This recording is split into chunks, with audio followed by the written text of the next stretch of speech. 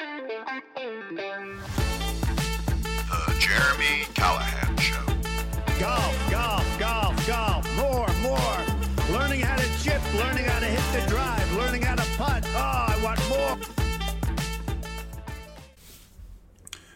All right, the This Week in Golf podcast. And this week we are covering Rickie Fowler's win. Taylor Gooch has now won 3 times on the LIV Tour. The Women's U.S. Open. Bernard Langer on the senior side.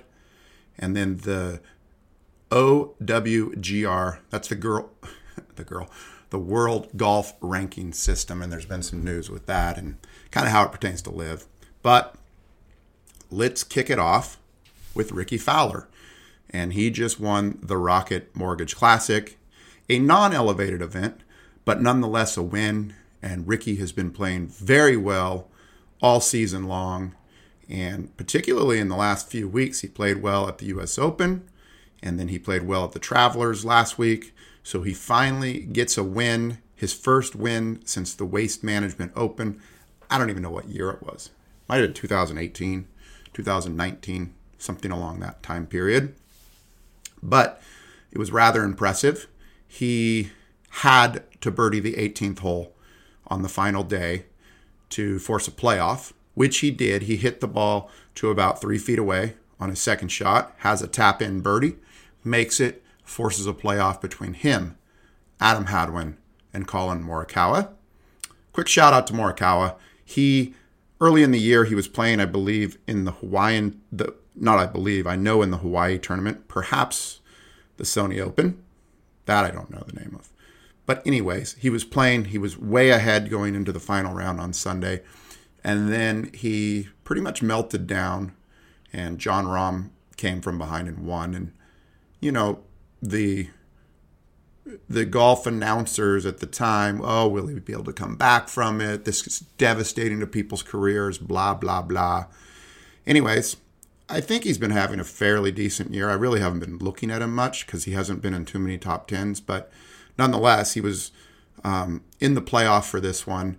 And so he definitely tied for, I guess, second with Hadwin because Rickie Fowler in the first playoff hole, dig this, he hits his ball so far right, he's in the concession area. He's practically in a tent. And Hadwin and Morikawa were both in the fairway. And Fowler ends up hitting the best shot of all 3 of them. He hits it to about 14 feet away. And he sinks the putt for the win. So, again, been playing great all year. Now he's the man. And good for him to actually get a win under his belt for how far he's come. In the last year, he was less than the last year. Probably 9 months ago, he was 185 in the world ranking. I think now with this win, he's in the top 30. If you want to check out his swing, I made a video. It's on the Golf BPM YouTube account, and it's about 2 minutes long, and it's a montage of all his winning swings timed to our music, which ended up being 156 beats per minute. Actually, I think he swings a lot faster than that, but I started the 1 beat right before he moves the club. So I don't think he's quite at our fastest swing speed, but he's pretty darn close. So that is Rickie. And, you know, one of the more popular players on tour, really moves the needle. If you post a video with Rickie, it's going to get more views than a video with Wyndham Clark, right? Or whoever else. So Rickie, for whatever reason over the years, has been a crowd favorite. And now he's got the win. So he's got some momentum and, you know, quite a bit of time left in the season. So let's see, maybe he can get another win. I'm always talking about on the podcast people with multiple wins in the year, and maybe he can get to that point. But speaking of multiple wins in the year, and I've mentioned him several times because Taylor Gooch has won twice on the LIV Tour, and he won last week. He won, and so now he gets his 3rd win, and he overcame Bryson DeChambeau, and he was down 2 strokes going into the final 9 holes. So on the 10th hole, he was 2 strokes down, and he ends up beating DeChambeau by 1 stroke. So he gets $4 million, and that was in Spain. I forget the name of the course, perhaps Valderrama. I don't know. And so with that win, there's kind of, you know, some interesting things around Taylor. he was essentially screwed out of a position by the USGA in the US Open. He did try to qualify and he didn't make it. So I guess the people who are still choosing sides on LIV versus PGA, who are on the PGA side, could say, see, he wasn't good enough to make it through qualifying. But whatever. He was good enough to win 3 times this year. And now there's chatter if he should be on the Ryder Cup team, which is an obvious yes. I think the only thing that would hold him back from being on that team is maybe if he's not a good team player. But I mean, if you want the best player, I mean, it's so funny. It's like, I remember years ago, the 49ers, when they hired Jim Harbaugh as their coach, my dad didn't like Harbaugh because he was terse in his press conference and he wasn't engaging. And I was like, Dad, this is football. You know, we don't need somebody to be our friend here. We want somebody who gets the best out of people.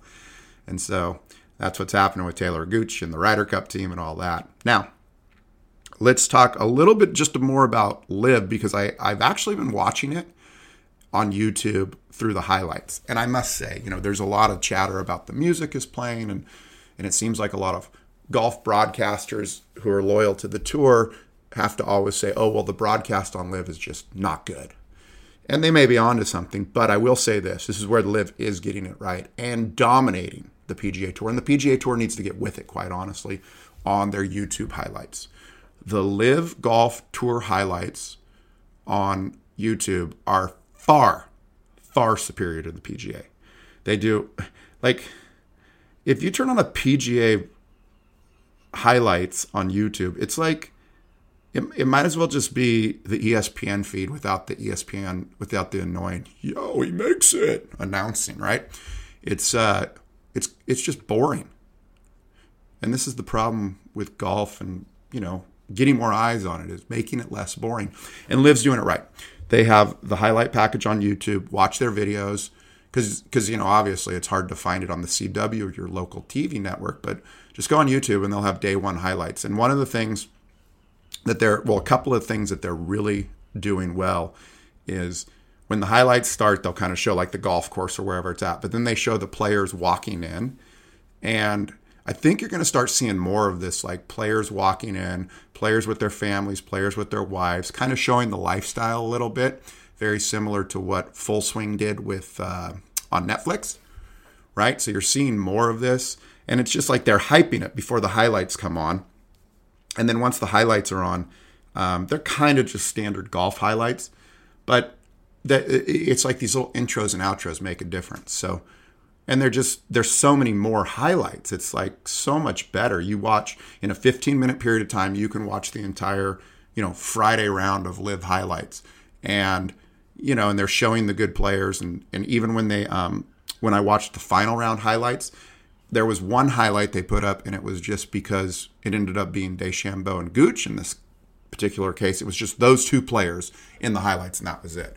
And they need to show some other guy making a good chip or whatever. Sure, we love to see that. But the highlight is Gooch versus DeChambeau. So that's what they showed.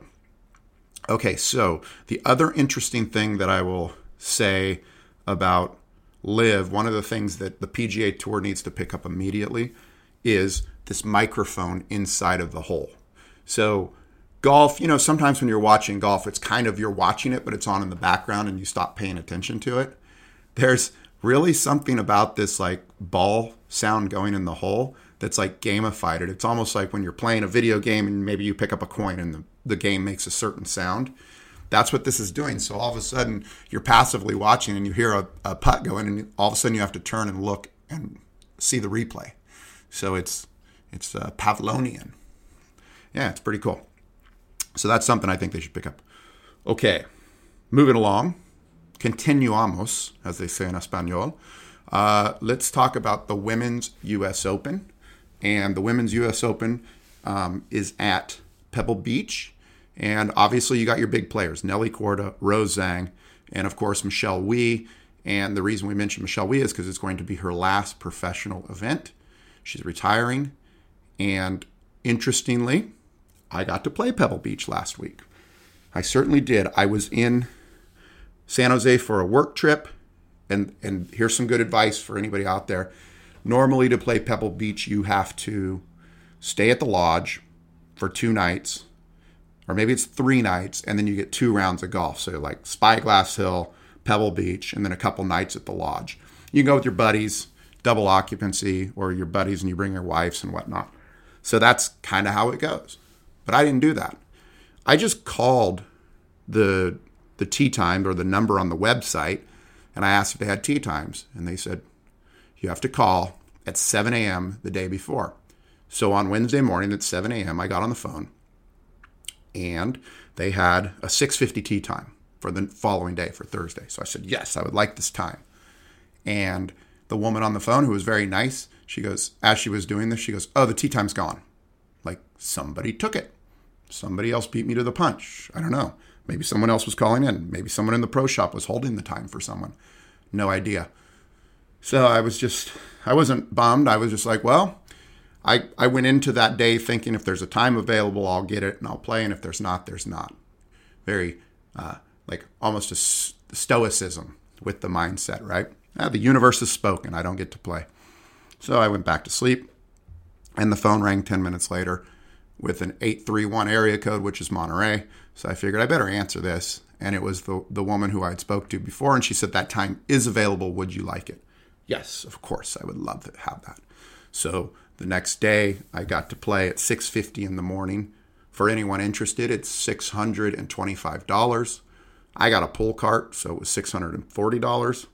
I figured, what the heck? You know, I do pretty well work-wise in my software engineering job, and I figured I owe it to myself to play Pebble. I haven't played it since I was in high school. So that's what I did. I got out there. When you get to the course, you check your bag in or whatever. You go down and check in and pay. And then if you want to go to the range, they actually have a shuttle that drives you up to the range, because the range is it's probably a good par 5 away, 600 yards away. So they drive you up the hill. Beautiful range, beautiful practice facility. They did not allow us to hit on the range. All the range was AstroTurf. So just warmed up on the range. The balls are TaylorMades. I used to play the TaylorMade ball, but I'm not anymore. But anyways, it's a good ball, and it's their tour ball.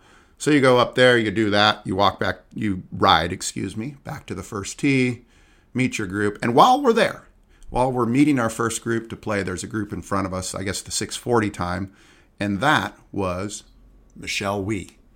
There she was in her bucket hat and her black and white Air Jordans, playing a practice round in the group in front of us. So it's always good to see a true LPGA player, a celebrity, all the above. Good day at Pebble. Here is what the players, the women, can expect out at Pebble based on my experience being out there. 6:40 tee time, so anybody with a morning tee time is probably going to experience this. It is June, July in the summertime in Pebble Beach, which means there's a heavy marine layer probably throughout the day, but definitely in the morning time. And that's exactly what we played with. Heavy marine layer, mist for the first 3 holes. So much mist, my rangefinder would not even work, which is interesting because I swear my rangefinder has worked in the rain, but in the heavy mist, it wouldn't work. And that was kind of for the first 3 holes. The mist stopped, and then probably like 500 feet up, there was just like a marine layer and a cloud.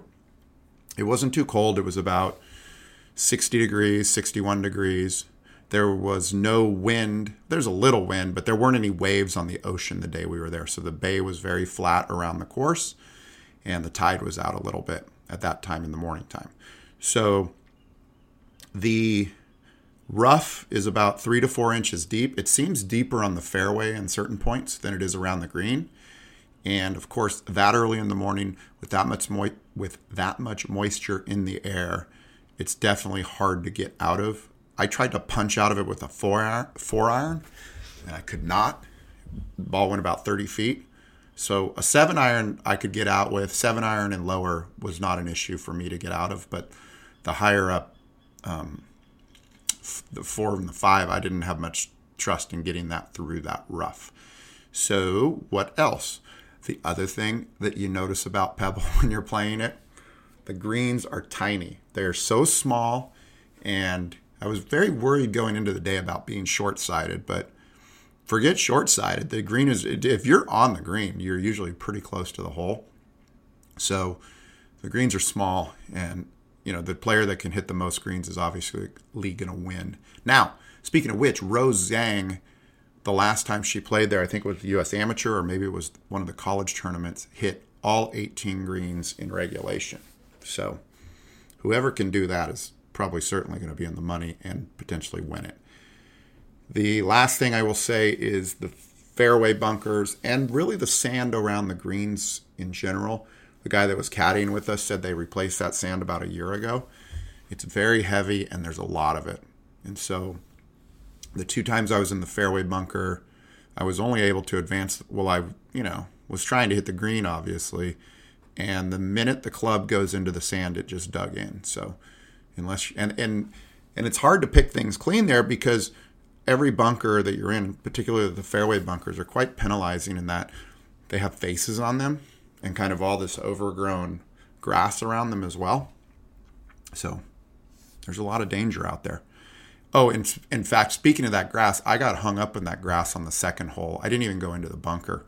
I got into like this super deep patch of hay / grass. I was able to get out, but it wasn't great. So that's what's happening this week, and probably a lot of eyeballs on that tournament simply because we all know that course. We know the 7th hole, the 8th hole, all the holes along the ocean there, which another important fact is I've been hearing them talk about on the Golf Channel all week is this 8th, 9th, and 10th hole at Pebble. They're particularly difficult. The 8th, you're usually a long iron in there, so you're usually at least, the least you could do into the 8th hole is I think probably about 160 yards, and that's right on the edge of the cliff. So most of the players will be coming in from 180 yards or more into that green. The 9th hole was playing about 420 for me, which will for the ladies as well. And it's pretty much impossible to hit that ball short and roll it onto the green. So you got to fly it onto the green there. And then 10th, I dominated. I had like a 300-yard drive. I think I had about 110 yards into it, hit it on, missed the birdie. But it was close. I had a good roll on it. Okay, moving along, let's go and talk about the senior tour. And specifically, Bernard Langer, who at age 65 won the U.S. Senior Open last week. He also now has 46 wins on the senior tour, so he is the all-time winning player on the senior tour. And his 12th major. So I guess he has 10 majors on the senior open because he's won the Masters twice. So congrats to Bernard, still going along at 65. May we all be so lucky to play so good when we get to be that age. Congratulations. And then the final topic of the day is I guess it's the OWGR ranking system. I'm going to guess, One World Golf Ranking System. And this is a thing I've been talking about many times on the podcast in the past. This is how they basically got rid of the LIV players and they colluded with the PGA Tour and the DP World Tour to unrank people. Or not so much unrank them, but just not give them credit for playing in the LIV events. And so these guys like Taylor Gooch and Dustin Johnson and Cam Smith, they're all falling down the rankings. Cam and Dustin are still, I think they're both still in the top 20, but they haven't gotten any points in the last year, which is also a funny thing. Like, they haven't gotten points within the last year, and they're still in the top 20.